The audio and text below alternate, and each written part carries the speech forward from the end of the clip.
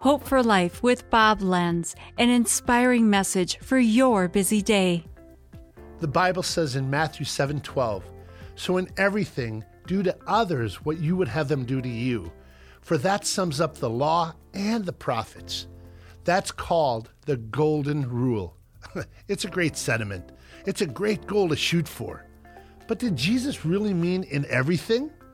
People today are not on the same page. We have different parties and viewpoints and different feelings and opinions and different beliefs and different standards and different practices. Look no further than COVID-19. Should we reopen the economy or should we close it for even longer? What about the health and safety of people? What about the effects of the shutdown on the poor and poverty? Despite all our disagreements, we still need to treat others with respect in how we want to be treated. We must show unprecedented respect in these unprecedented times.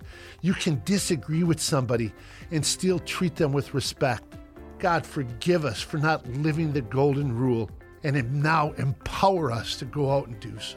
This has been Hope for Life with Bob Lenz. Discover more at lifepromotions.org.